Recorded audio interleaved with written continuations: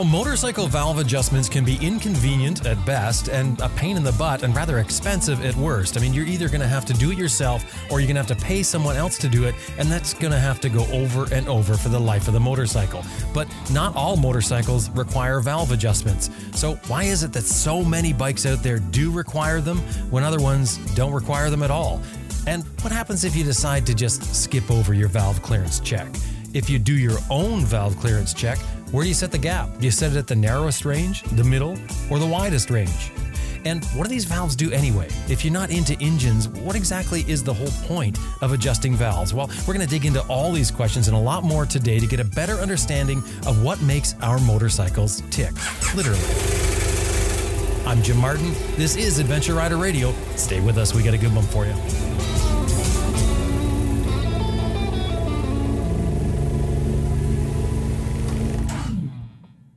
Hey, if you like what we're doing here at Adventure Rider Radio, I'd like to ask three things of you. Subscribe, rate, and donate. Subscribe, rate, and donate. Go to wherever you get your podcast from, whether it be Podbean or iTunes, and make sure you click the subscribe button. And then rate us. Give us a rating. Let people know what you think of the show. And third, consider becoming an Adventure Rider Radio supporter.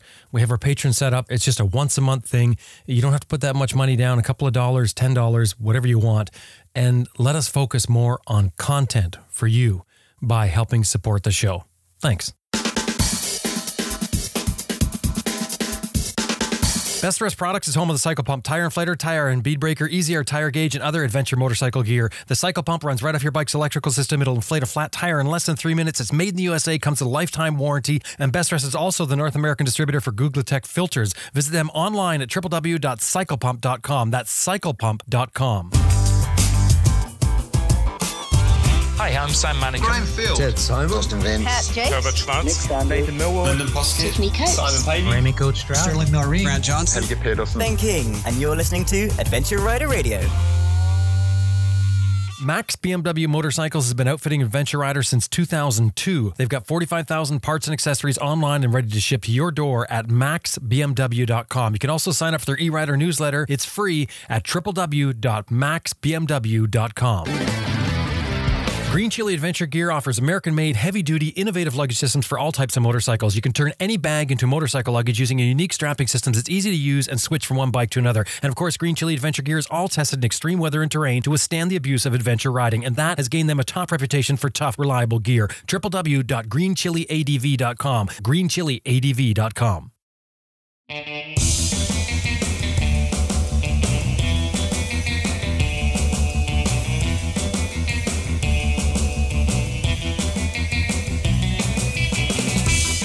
On this episode, we're going to tackle some technical aspects of motorcycle engines, in particular valves. Now, hopefully we've managed to lay this out in layman's terms so that if you're not up to speed on engines and how they work, or even if you're not really interested in it, it'll still make sense to you. We're going to tackle some important questions for all motorcycle owners. Things like, why do we need to adjust valves at all? And why don't we do it in most cars? How can we tell if the previous owner has checked the valves? What happens if we go past that factory set mileage for valve clearance checks? And is there any way to tell if the valves are out of adjustment without actually measuring them? Well, we're going to answer all these questions and many more. To help us explain all of this and sort of get it into layman terms, we enlisted the help of a fellow named Carl Engeliner. Now, Carl spent the better part of his adult life working on motorcycle engines. Yes, sir. That's Carl. He's retired now. Recently retired. But up until then, he had a thriving business where he was working on motorcycle engines every day. For many, many years, owned Motorcycle Machining Specialties in Sacramento. And of course, he had his specialty, which is why we bring him in here. Yes, classic engine rebuilding and performance tuning primarily, but also general service work on most brands. And although Carl's retired, he's still working on engines. He brought some of his shop equipment back to his home, and he's still machining parts, only now it's for race motorcycles and things that he wants to do. Yes, I am. I have a couple of race bikes, a couple of Aramaki 350 classic racers that I'm very much involved in, and also do work for some of the shops that I was closely involved with during my employment years, and close friends and people that come by for help and have all my equipment here at home. So yeah, I still keep pretty busy and involved in motorcycle engine work. The business that Carl just retired from was called Motorcycle Machining Specialties, which, just like the name suggests, specialized in machine work. That's right.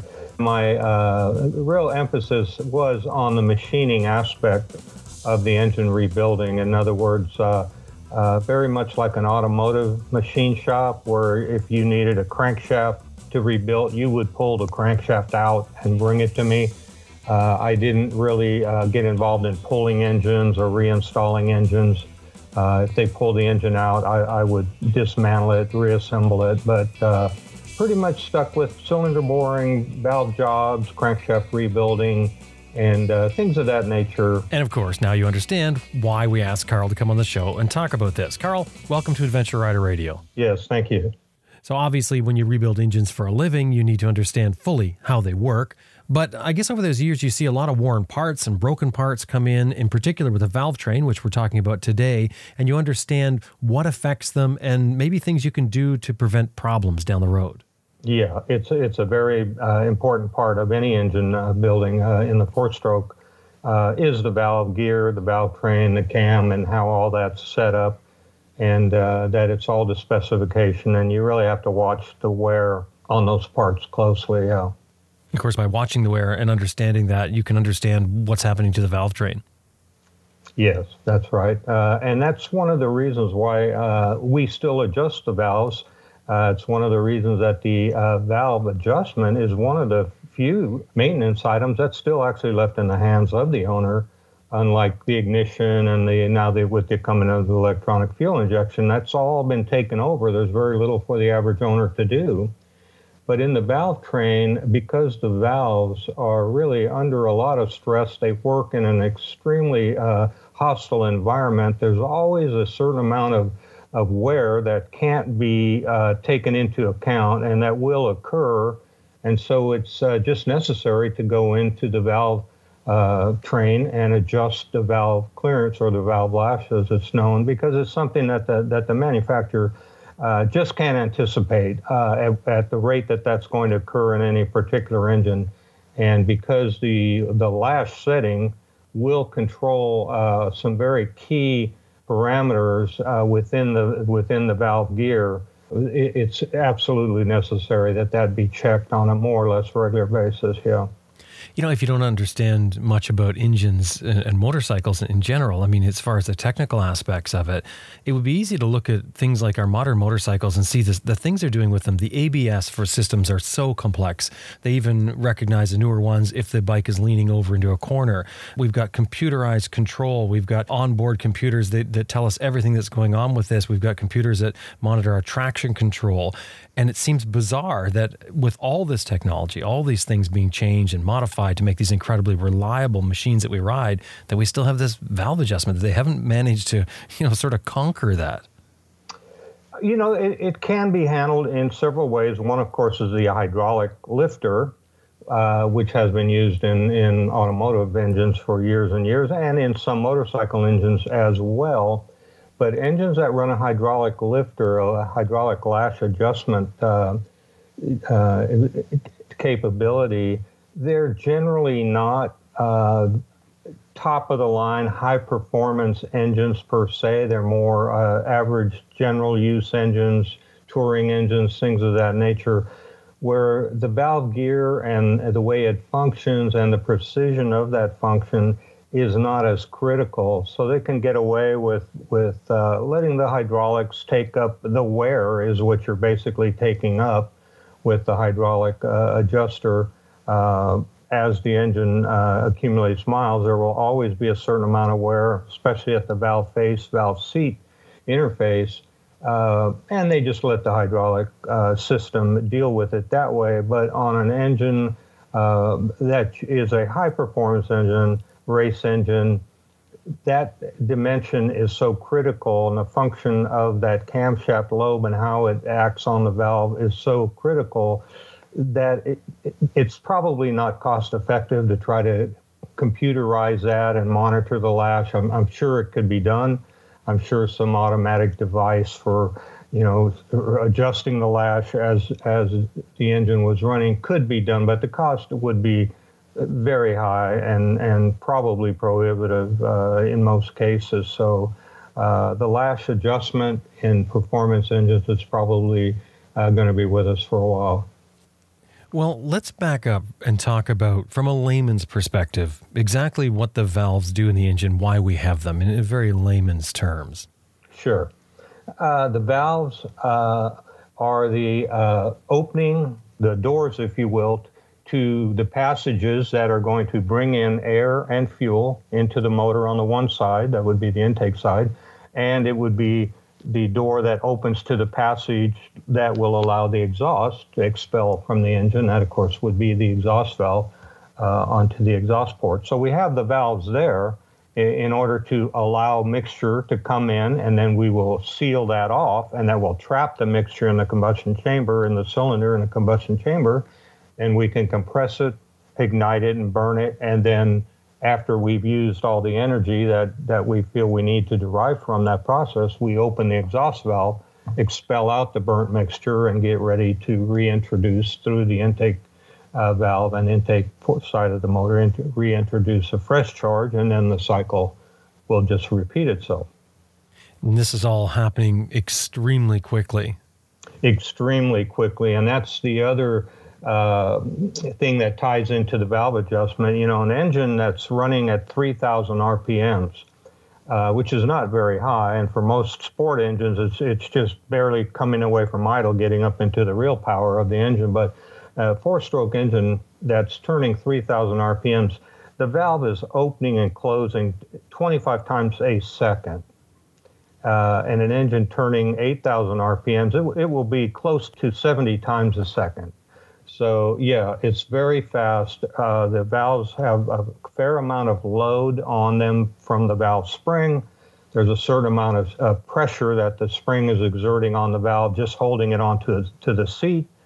And then when the camshaft is rotating to open the valve, then the pressure increases, and it can get as high as 200 to 450, even higher pounds of pressure against the camshaft, when the peak of the camshaft, or the nose of the cam, as it's called, is going over the peak of the lobe. So yeah, the things happen fast, and there's a lot of load on the valve train at the same time.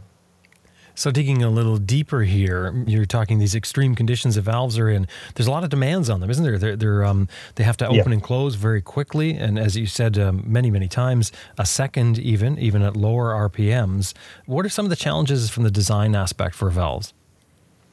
Well, primarily, in order to control the kind of power characteristics that we want the engine to have, we need those valves to open and close at specific times, and we want to lift them to a certain height in order to give enough area for the incoming mixture and the outgoing exhaust, so it's not choking off trying to get in or out of the engine. So we have to control that timing somehow, the time in relation to the crankshaft position, where each valve opens and where each valve closes.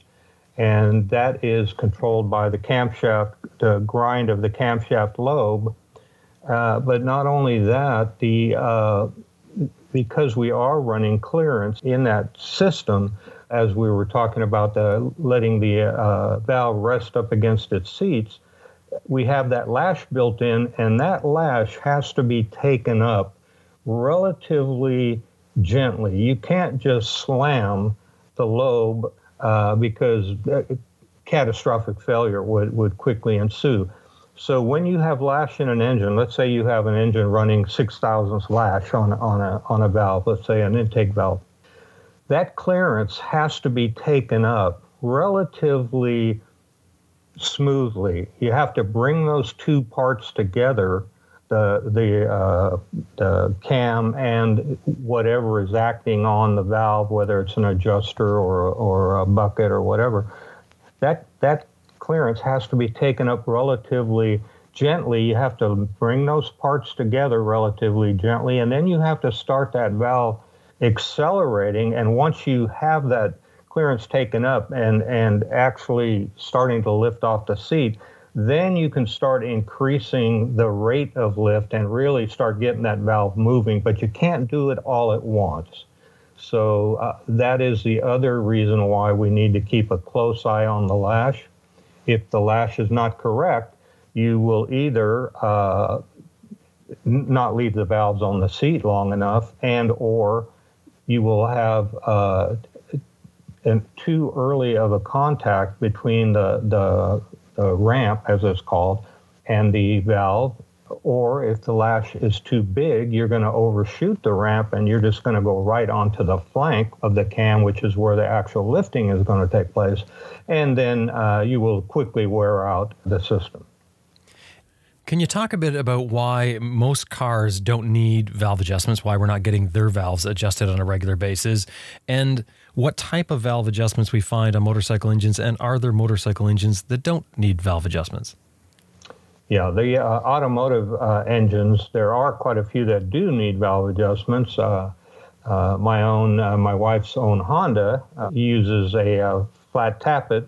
The camshaft is riding right on a flat tappet, and those do need adjustment. So not all automotive engines don't need adjustment, but the vast majority run a hydraulic lash adjustment system of some kind, usually a hydraulic lifter.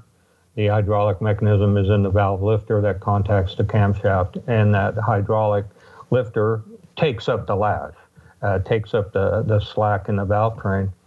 In motorcycle engines, there are quite a few. The Harley-Davidson Big Twins, almost all run a hydraulic valve adjuster. They're roller tappet, but they're hydraulic. The V-Rod, I believe, is not. I believe the V-Rods have adjustment screws on them, but I'm not that familiar with the V-Rod, but I know it is an overhead cam situation, and it's quite different than the Big Twins. But the Harley-Davidson Big Twins for sure, and I think the Indian and some of the other Big Twins run them also, and that's how they get away with it. They just run a hydraulic tappet adjuster. But again, those are not necessarily high-performance engines. They're in a moderate state of tune. They're not turning that fast, and so we can get away with it with that kind of adjuster because we don't need the precision that a mechanical lift device, a mechanical tappet device requires. As for the types of valve gear that we have in the motorcycle engines, they come down to basically three different types. You have the traditional old style, like your Nortons, Triumphs, BSAs, and those kind of engines. The Aramaki that are a cam in the block with a tappet riding on the cam, a flat tappet, or could even be a roller tappet, and then you'll have a push rod and rocker arms. And the rocker arms will contact the valve directly. And there will usually be some sort of an adjustment up on the rocker arm where you can take up the lash or take up the slack and adjust your lash at either where the rocker contacts the valve, or as is the case in the Aramakis, the adjustment is actually on the rocker on the push rod side. So you will adjust the lash at the push rod rather than at the valve, but you wind up with the same situation. You're going to measure the clearance between the valve and the rocker arm and make your adjustment there, regardless of that type. And the other type would be the overhead cam, where you have either a direct acting, where the cam rides directly on a bucket in the head that may or may not have a shim on top of it or a shim underneath it that rides on the valve stem, or you could have an interposed rocker like some of the Suzukis and Hondas, and I think some of the Kawasaki's do, where the camshaft is riding on a rocker arm that pivots on one end. There will be a rubbing block toward the middle of the rocker arm, and then the end of the rocker arm will act on the valve. And again, you'll have either an adjuster on the end of that rocker, or there'll be a shim setup of some sort on the end of the valve, and we'll make our adjustments there. So in particular, the difference between, for instance, the V-twin and the Harley-Davidson and getting into, one of the Japanese import bikes or BMW or something, a lot of the difference there is RPM. The bikes with the more high-performance engines tend to run higher RPMs. They rev out more. And that's when you have to deal with valve train weight, and that affects the choice on hydraulic and push rods and things like that. Can you talk a little bit about that and why overhead cams are so popular in these engines? Yes. Well, the overhead cam, direct result of the fact that we not only want to spin the engine up higher, but they give you a greater degree of precision in the way that the cam lobe will act on the valve train.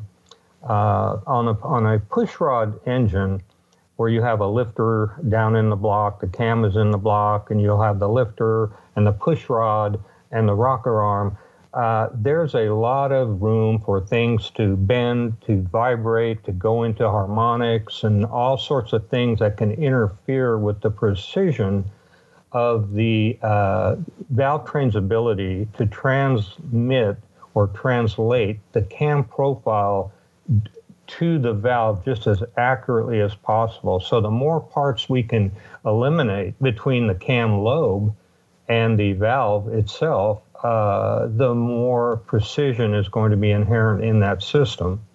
And the also in the modern sport bikes, the high-revving sport bikes, the other thing that's happened there is you've gone to 4 valve heads rather than 2 valves. You can split the valves up. They'll both be lighter in weight. You can put lighter valve springs on them. You don't have to lift them as far to expose the same amount of port area to the cylinder. And so you can have a camshaft that is quite a bit milder in shape and consequently a bit easier to grind a gentle shape or a smooth shape as the cam grinders refer it to, that is going to act on the valve train smoothly and still maintain the precision that you need in that valve train. And eliminating all those parts and going to the overhead cam does that to a great extent. And that's why most of the modern performance engines are overhead cam. So why is it when you check the valve adjustment that a lot of times you find that the clearance closes up? You have less clearance and sometimes no clearance in worst case scenarios. When we think of worn parts, we think of loose things. Well, yes, and you can experience both in a valve train. If you get wear, you can have the cam could wear, but you're going to be measuring the clearance while the heel of the cam is presented to the rest of the valve train, whatever that turns out to be, whether it's a lifter or a bucket or a rocker, an interface rocker, it's going to be facing the heel of the cam. So that isn't an area that's going to wear normally because it's not in contact with the valve train. If you do experience an increase in valve clearance and lash clearance, then something has worn in the parts. The rocker arm has worn, or the tip of the valve has worn, or the bucket has worn, or something has worn in the valve train that will account for that. But the normal situation is that the clearances will tend to tighten up. And it's almost always due to what's called valve regression. And that's caused by the wear between the valve and the face of the seat. And there's always a certain amount of what they call micro welding that takes place between the valve face and the valve seat, and quite a bit on the exhaust valve. The temperatures are very high. The valves come together. And then when the valve moves away from the seat, it's not uncommon for a microscopic amount of material to want to come off both the valve and the seat. And so over time, you'll get a closing up of the valve clearances. The valve will be moving very, very ever so slightly closer to the camshaft and will close up the valve clearance. That's the most normal situation in the valve train. So why is it some bikes have a 6,000 kilometer adjustment, some 12, some 20? Why the difference from one to the other if they all experience the similar sort of wear? I think it has a little bit to do with what the engine was designed to do, how it was configured, and also when they're testing the engines, the manufacturer will know or should know at what rate these engines are wearing. If they build an engine and they dyno that engine for, let's say, a couple of 100 hours, and they find that, wow, we're seeing a little bit of wear in one place and another, so it might behoove us to have that clearance, that particular dimension checked on a more regular basis, they'll advise that. I think what you'll see nowadays is that the valve adjustment intervals are getting longer and longer and longer. Even in the Ducati Desmos, which, boy, if there's a valve train that was ever had to be definitely precisely set up, there's very little room for error in the Ducati Desmo valve train. You will destroy some very expensive parts in very short order if you goof that up. But even in those, you see that the valve adjustment interval time has been extended quite dramatically. And again, it has to do with the fact that we're understanding the cam profile a lot better, that we're understanding the absolute necessity to make all the angles of those cam profiles interact very smoothly, that we go from the lash point of the cam, the heel of the cam, onto the closing ramps, onto the flanks where we're actually going to start lifting the cam all the way up to the nose of the cam. That has to be integrated very smoothly so nothing happens instantaneously. To us, it seems like it. If you ever see an engine run with the head off of it, even at idle, it just looks like a blurry cylinder hole. I mean, you can barely see that there's even a piston in there. But the engines don't see it quite that way. They feel all the little microscopic dimensional changes and react to them. And so the need to make that all smooth in the way that it interacts is going a long way toward making the modern valve train a lot more reliable than in the past. But as far as the interval between valve adjustments, that is the result of a lot of different factors and a lot of study by the manufacturers, and you just need to follow that routine. We're going to take a quick break, but we're going to come right back. And the next question that we're going to tackle is that one that seems to be really common on the internet. What happens if you decide to go past the mileage the manufacturer specifies before you check your valves? Stay with us. Well, if you weren't in Asheville, Carolina this past weekend, well, you missed a fantastic show, Overland Expo East. But the next one is Overland Expo West for 2019. And you're going to have to go to their website, www.overlandexpo.com, and check out just what this is all about. But for motorcyclists and overlanders, it is the show to go to, either the East or the West one. And the next East one will be, I imagine, in the fall for next year. But so plan your trip now. Plan for May 17 to 19, 2019, Overland Expo West. It is in Flagstaff, Arizona. Once again, Friday, 9 to 5, Saturday, 8 to 5, Sunday, 8 to 3. It is the overlanding event to go to. I mean, there'll be so much going on. 325 exhibitors, 175 specialized classes, hundreds of experts, motorcycle-specific stuff. Get your tickets in advance because you know what? You have to buy them online. You can't get them at the gate. So, www.overlandexpo.com. Check it out. Get your tickets now. Matter of fact, you could do that for a Christmas present. This is the time of year. Maybe buy somebody else a Christmas present. Buy your ticket and their ticket. Anyway, anytime you're dealing with Overland Expo, make sure you throw our name in there. Tell them you heard them here on Adventure Rider Radio. Well, if you're still riding with your stock pegs, or maybe you've got a set of off-brand pegs, something that's not quite that good, you'll want to have a look at what IMS Products has to offer. They've got a full line of adventure pegs. They've been making products since 1976. They're serious in racing. I think just about every off-road racer in any major competition is running some sort of IMS product. They make fuel tanks and shift levers and all types of other things. But it's the foot pegs I want you to have a look at.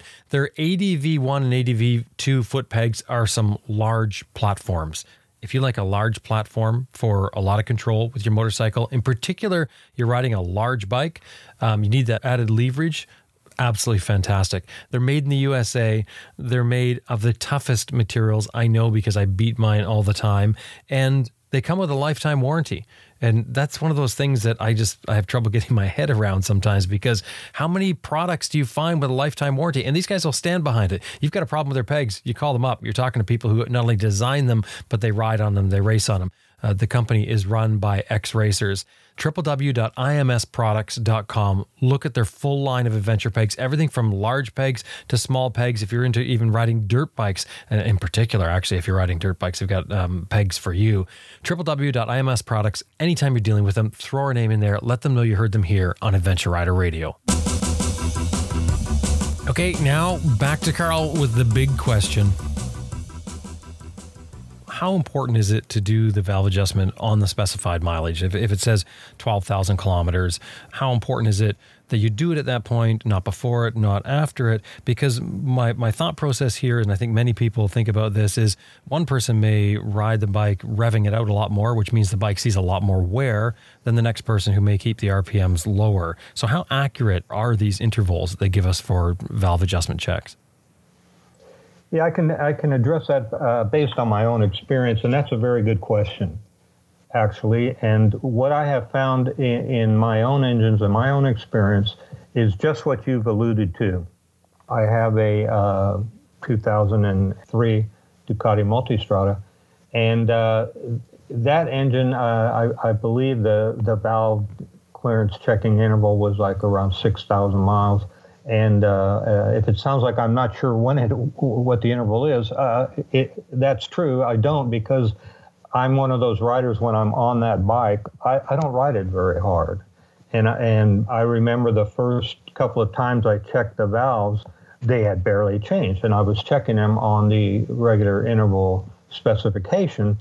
And so I began to realize that based on the way I ride the bike and the fact that I'm fairly gentle on the bike, there's no need for me to do that. I check the valves in that engine now probably on a mileage basis about every 16,000 miles. I rarely see any wear in it. I haven't replaced that many shims in that setup.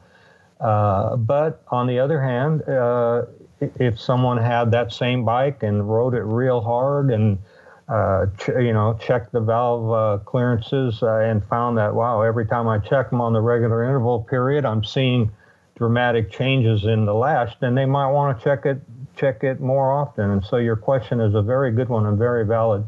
It's something that the owner will probably need to learn to keep an eye on.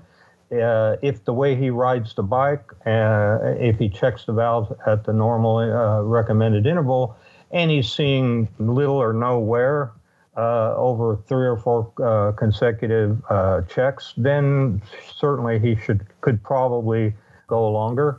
But if he's seeing excessive amount of wear, then he probably needs to check them sooner. I think the manufacturers, they assume a not worst case scenario, but they're hedging their bets that they don't want any problems because of neglect. I think they like to see you go in there a little bit more often than is probably absolutely necessary.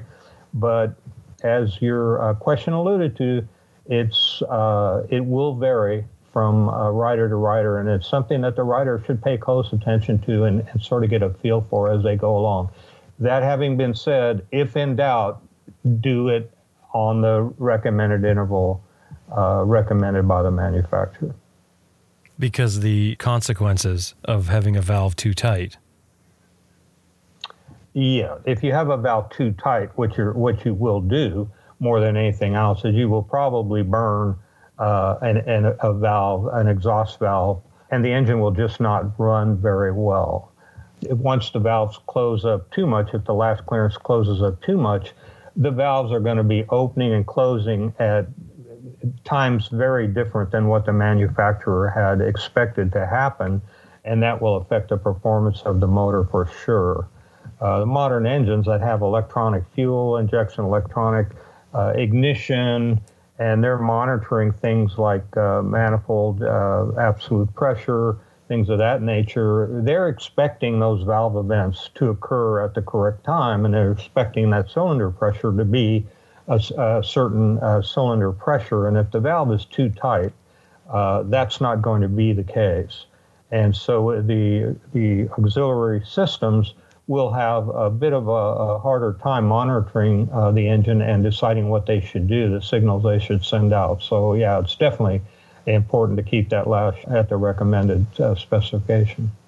Is there any way to tell if the valves need to be adjusted from the outside using a stethoscope, leaning over with your hand, using a root from an apple tree, anything like this? Because you do find some things on the internet where people are telling you, oh, you can tell by listening. And also, how accurate is the saying noisy valves are happy valves? Yeah, I don't know about noisy valves, happy valves. Some valves are just naturally noisy. Some valve trains are just naturally noisy. Moto Guzzi V-twin, the early V-twin, the 700 and the 750 Ambassador, the 850 Eldorado, and even the Le Mans engines, that generation of engines, those valve trains were noisy. And you could probably adjust them down to almost zero, and you're still going to hear noise. And that has to do with the cam grind, the way the cam action is sent down along the valve train, the way that the valve train is under basically a sound enhancing cover, that a slight tick will sound a lot louder on the outside of that cover than it might even underneath that cover. So some engines are just normally noisy. Some engines are extremely quiet. I thought the early Suzukis and the Kawasaki's and most of the modern four-cylinder engines are very quiet in the valve train, even though they're mechanical adjustment valve trains. But if you have an engine and you're used to the noise, if you ride at Moto Guzzi every day, you're used to the noise. And if you suddenly hear an unusual noise, something sounds louder than normal, sure, that would be an indication. And if your valve train is normally loud and you don't hear any noise, yeah, that could be an indication that you might want to check it. But all in all, I wouldn't view that as a very logical method of deciding whether your valve gear needs adjustment or not. So what about being able to tell? Is there any way from the outside that you can tell? Probably a compression test would be one thing that might tell you if you have low compression in the cylinder is not able to maintain pressure. If your valves are not closed for the correct amount of time, let's say if the valve lash has closed up dramatically and the valves are hardly staying on the seat at all, you're not going to capture as much compression in that cylinder, and so you would see lower compression. So a compression test might be able to tell you, but other than that, no, probably not. Nothing that I would put a lot of faith in. No. Well, I was thinking with a compression test, the one downside would be that you're not running hot. Like generally, by the time you get down to doing a compression test, the engine's not going to be hot, so you're not going to have things expanded to the maximum, and therefore it may not show up. And what I'm looking for here is if you're going to buy a bike that's from somebody else, how can you possibly tell if those valves have been adjusted? Is the compression test going to give you an accurate idea? It would sure be a warning to me if I check the compression on a bike, and obviously before you do that, you want to have some good idea of what the compression should be. And also, compression tests, not everyone understands how to do a compression test properly, and the way that you need to do a compression test is, first of all, your throttle needs to be completely open when you do a compression test. Either that or the carburetors or whatever has to be off the intake track. We're trying to test the compression of the engine, not how much air is flowing through the carburetor. If the carburetor slides or throttle plates are closed, you're not going to be able to draw enough air into the motor to actually get an accurate compression test. So number one, it has to be open. The throttle has to be wide open when you do a compression test. And the other one is, if you've got a Kickstarter, let's say, and you're kicking on the engine to look at the compression, you can't just give it 1 or 2 kicks. You need to give it probably 3, 4, 5, 6 kicks to pump that gauge up to the highest reading that it's going to give you. If it might take you 4 or 5 kicks, and on the first kick, let's say if it jumps up to 80, and the second one it jumps up to 120, and then the third one it goes up to 150, and then to 155, and then it kind of hangs there at 155. That's your compression, is 155. You can't just give it 1 kick. If you have an electric starter, of course, that's much easier. You can just put your thumb on the button, crank the motor, watch that pressure gauge, let it bump up to its highest reading, and that's your compression. And to go back to what you were asking about the hot engine versus cold engine, nothing to keep you from doing a compression test on a hot engine. Nothing to keep you from doing one on a cold motor and then rechecking it when it's hot.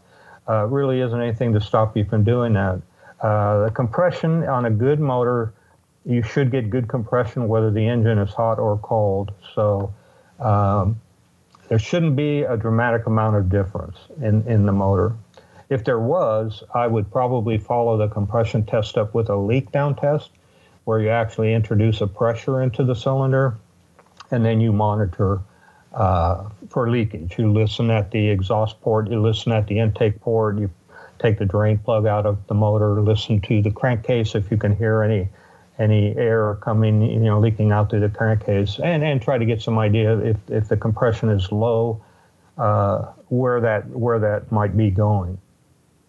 Any other ways where you could confirm that the previous owner has done the valve adjustment check? No, you just have to rely on the owner to be upfront with you. You can always take the motorcycle in question if you're thinking about buying a motorcycle. Take it to a shop. Take it to someone you trust. Have them go over to the motor. Most people who are interested in selling a bike, if they're legitimate, I haven't found most people that would object to that. And have the bike checked out and see how it looks. Let the mechanic tell you, boy, it looks like there's some wear in here, and the guy might have just done the valve job, had a valve adjustment done, the day before he put it up for sale. That's something you'd probably want to know. But I would recommend that you just have the engine checked over by a mechanic that you trust. And if the owner doesn't agree to that, well, there's plenty of other bikes where that one came from probably. So you have to use your judgment a little bit there. Well, if you are one of the probably fewer people nowadays that are adjusting your own valves or checking your own valve adjustment, if you're in there doing it, what do you go for? Do you go for, they give you a specification range from a certain thickness to another thickness, smaller to larger. Where do you set them? Do you set them in the middle? Do you set them at the low range, or do you set them at the high range? That is another really good question. And I had that same question when I had some specialty cams ground for one of my racing engines, and I was given a specification sheet that said I could adjust the exhaust valve anywhere from 12 to 16 thousandths, which was 4 thousandths, which seemed to me to be quite a range. Some engines, 4 thousandths would be the total amount of lash. And so I thought that was a fairly large range. And I contacted the cam manufacturer and went even a step beyond that and contacted the cam lobe designer himself. And the answer that I got was really interesting and fairly enlightening, in that we were talking early on in the discussion about the ramps of the cam, which are the slowly gathering, it's a slow sloping geometry that is going to take up the lash and then very gently get the valve moving before it actually delivers the valve train to the flank of the cam where the actual acceleration takes place. The ramp on that cam would still deliver the valve train onto the flank of the cam smoothly enough as long as I was within that range. I could run at 12, I could run at 16. Even at 16, I'm not going to overshoot the flank and hit directly on the flank of the cam. And even down as low as 12, I'm still going to have the valve on the seat for plenty of time, and the valve timing would virtually be the same in relation to the crankshaft position. So my answer to that question would be anywhere within that range would be fine.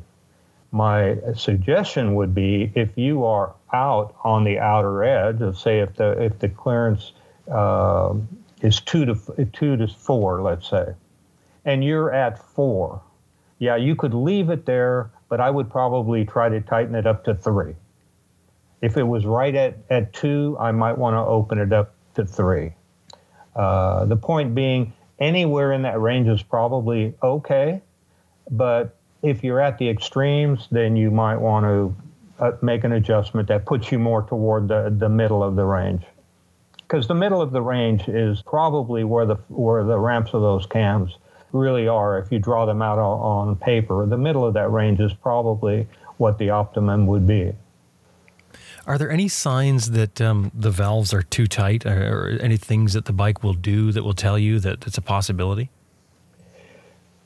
The first thing that will probably happen is that the idle quality will degrade. You'll notice that the bike might not idle well. It'll tend to die at idle, possibly hard starting, possibly some backfiring when you're trying to start it. It just start acting temperamental, unusually temperamental at the lower engine speeds. That would be one warning sign that the valves might be too tight. Yeah, and the other is just an overall degradation of performance. If the valves are too tight, the engine is probably not going to run quite as well as when all the clearances are proper. So that would be another indication. But you normally see it first at the lower engine speeds and idle especially. You mentioned a little while ago about the Ducati Desmo system. That's a completely different style valve train. Yes, it is. It's a system that uses a cam lobe and rocker arm both for the opening and the closing, rather than using a spring to close the valve. They have a rocker arm and a cam lobe that does that. There is a small hairpin spring in the system, but that's primarily for starting, to make sure that the valve is sitting on its seat during starting, because you will or can run those engines with up to 4 to 6 thousandths clearance on the closing rocker, and the engines will run fine, but they might be very hard to start. So they put that hairpin spring in there to make sure the valves sit on their seats. But yeah, it's a different system. It requires extreme care when you're adjusting it. There's very little room for error. You will wipe out very expensive parts very quickly if you get that wrong. So for the average owner, if you're not comfortable with that, I'm afraid you probably have no choice but to turn that over to a qualified, and I want to underline qualified, mechanic to work on that valve train. It's not one that everyone is familiar with or knows how to work on. It's definitely an animal of its own, and just because somebody is very competent or familiar with some other type of valve train, all bets are off when it comes to the Desmo. You need experience with that valve train. Carl, great to talk to you. I really enjoyed it. Thank you very much. Hey, you're welcome, Jim. Thank you.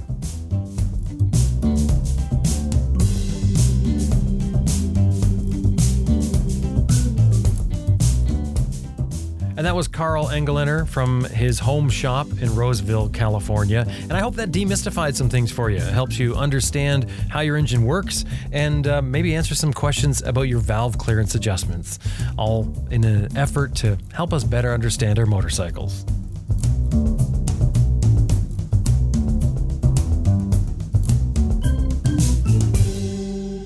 This episode was made possible in part by Max BMW at maxbmw.com, Best Rest Products at cyclepump.com, MotoBreeze Chain Oilers at motobreeze.com, Green Chili Adventure Gear at greenchiliadv.com.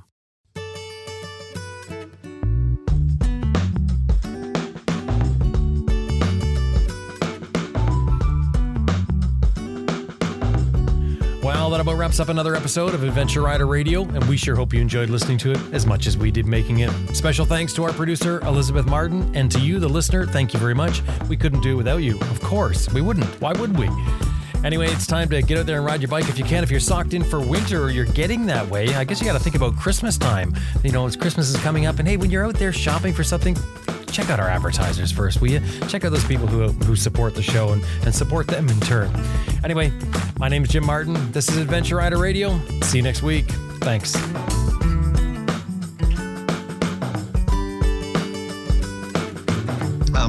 I'm Graham Field, overland travel author, and you're listening to Adventure Rider Radio.